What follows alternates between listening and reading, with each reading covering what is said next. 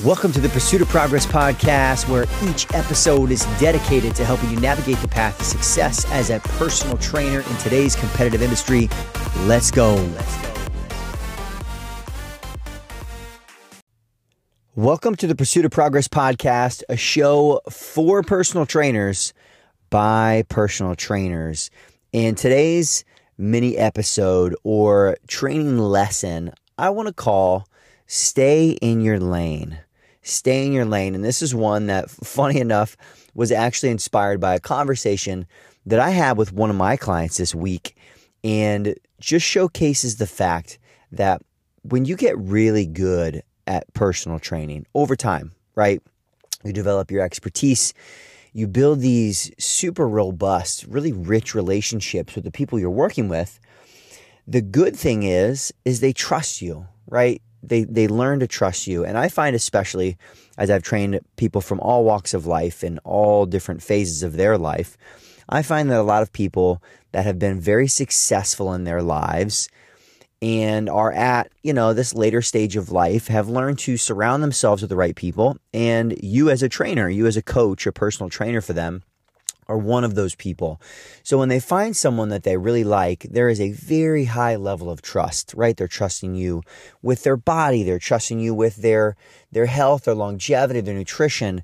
And the funny thing is I think somewhere along the line, people make these very strong associations and they start trusting you with other areas of their life too, right? Like maybe areas of their life that they shouldn't inherently trust you with.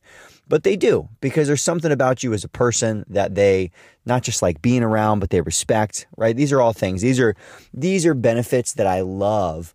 I love. Probably my favorite part about training, the relationships and the connection you build with people. But today's episode, stay in your lane, because I realize how easy it is, how easy it could be to take advantage of that, right? And to step into other areas where, honestly, you're not really trained to do these things. You're not an expert in these areas. Maybe you play in some different areas. But let me give you the example. I'm going to give you the exact scenario because it's still pretty funny.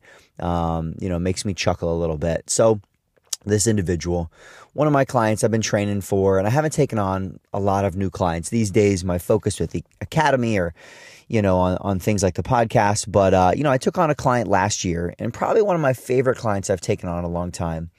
Very interesting guy, in his late 60s, very successful in his professional life and continues to work. So fortunately for him, things like money are not a problem. I mean, has houses in like 5 different states. But very, very humble, super kind guy, hardworking in the gym, works hard at, just awesome to be around. So either way, really enjoy this guy. But he comes in the other day and we're warming up and he asked me, he's just striking up conversation. Hey, have you seen what's going on with the market?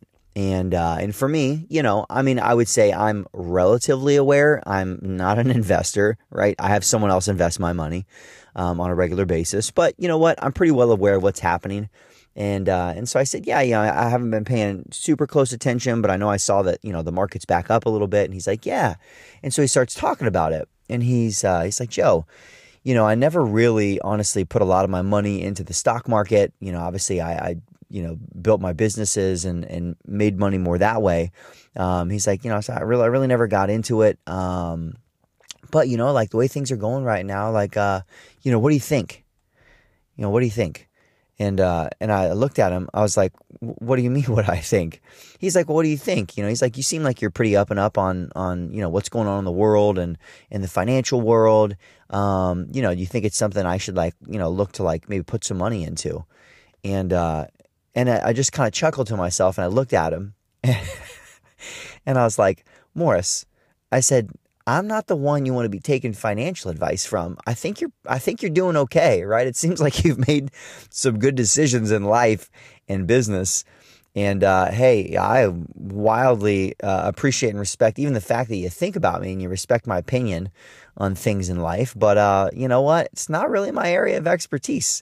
And we just kind of laughed it off a little bit. But it was just funny because it made me think about it. I'm like, here's this guy who's like wildly successful.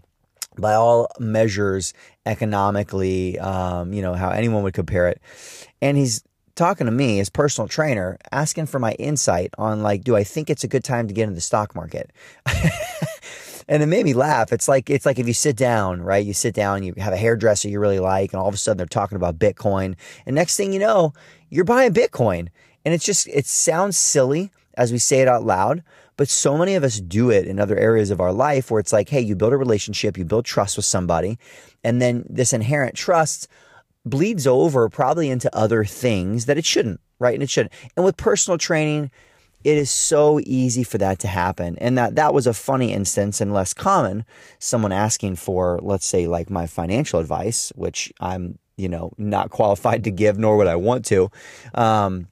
But you see it in the gym every day with coaches and trainers giving insight and, advice to clients on their relationships, on other things, psychologically things that are happening with them. And it's very tough, right? As a personal trainer, you want to support your clients. You want to be there for them, right? You want to be a resource for them. And I think that is the differentiation that we need to really keep in mind as you try to be best in class, world class personal trainer, is that you can be a resource in a lot of areas, but we're not an expert and a guru in those areas as well. And honestly, maybe this idea of staying in your lane and knowing what you're really good at and knowing what people are coming to you for is also kind of the differentiation between being a coach, being a personal trainer, a fitness coach, and trying to be someone's life guru, right? Obviously, people are going to tell you things, right? They're going to tell you things that are going on.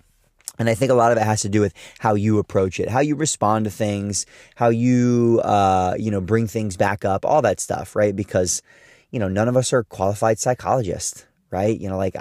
As much as I can give my insight, honestly, the best thing I can probably do is just listen. Because beyond that, let's be honest, nowhere along the way have any of us been trained for these other things, but a lot of coaches and trainers do it, right?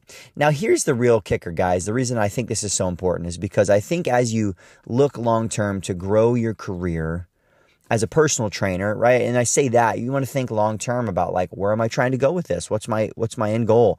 How much do I want to be charging, not just right now, but like, let's say 10 years from now, as you look at how personal training fits in for you?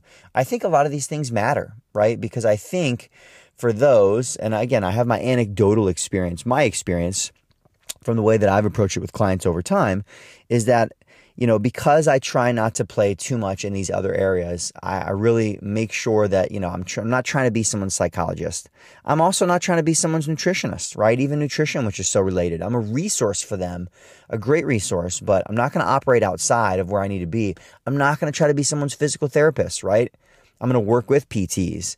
There's just so many little other things.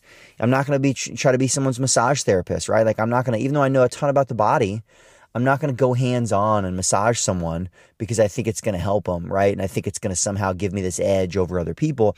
In the end, honestly, I think it ends up muddying the waters for a lot of people, especially when we talk about staying in your lane when it comes to people's relationships and, this kind of like interesting line between client and friend. And obviously you can be both, but I just keep all these things in mind because when it comes time down the road for you to do things like price increases, a lot of times it's your clients looking at like, how do they perceive you? How do they see you? Your professionalism. And I think all these things can cross over and just lead into other things, right? Or on the split side, right? You try to get too deep into someone's life, you're no longer just their coach, but now you're their life coach and you're trying to advise them on all these areas of life. And then all of a sudden you're out and you're having beers and drinking with them. There's just so many lines that can be crossed over time. Now the cool part is you get to decide, right? You get to decide where you want to live as a coach and as a personal trainer.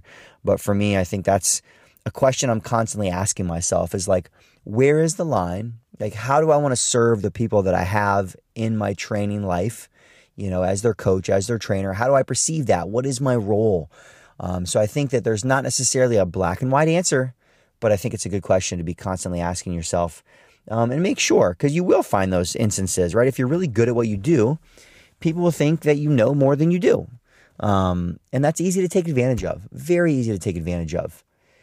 People ask even for me. I know I have a very high level comfort with anatomy, physiology, injuries, recovery, all this stuff because of teaching, working with physical therapists, like really networking with great people. And, again, some clients will come in and they just assume that Joe knows everything. They assume that I'm like PT level. I'm a doctor, right? Dr. Drake. And Joe, I got this thing going on my shoulder. What is it? And I'm telling you, they would take whatever I say as gospel. And there's a lot of power in that. And there are a lot of people out there who take advantage of it, right? People on the internet, trainers in person, because it's very ego fulfilling, right? It feels good to feel like you're the man or the woman and that like you can solve all these problems, even if you can't, right? So I just put it out there. Easy. As you guys get really good and you build great relationships, very easy to get out of your lane and take advantage, because that's the way I look at it. I think it is taking advantage of your clients. I think it's taking advantage of the situation, of the way people see you as a coach. But I think it's important that we need to make sure that we stay in our lane. We keep that defined. Obviously, be a resource for people in other areas. But you know what? Don't play in areas that you're not trained to, because, I think, unfortunately, more damage than good can be had. Right? Just think for a second. Think if my guy Morris started taking my financial advice, from someone who's never achieved the level of success or financial stability or anything that someone has. So just things for you guys to keep in mind, right? I like, as I'm going through and continuing to build this podcast, I want to share thoughts and lessons that I'm having in real time each week, because I'm still training clients, right?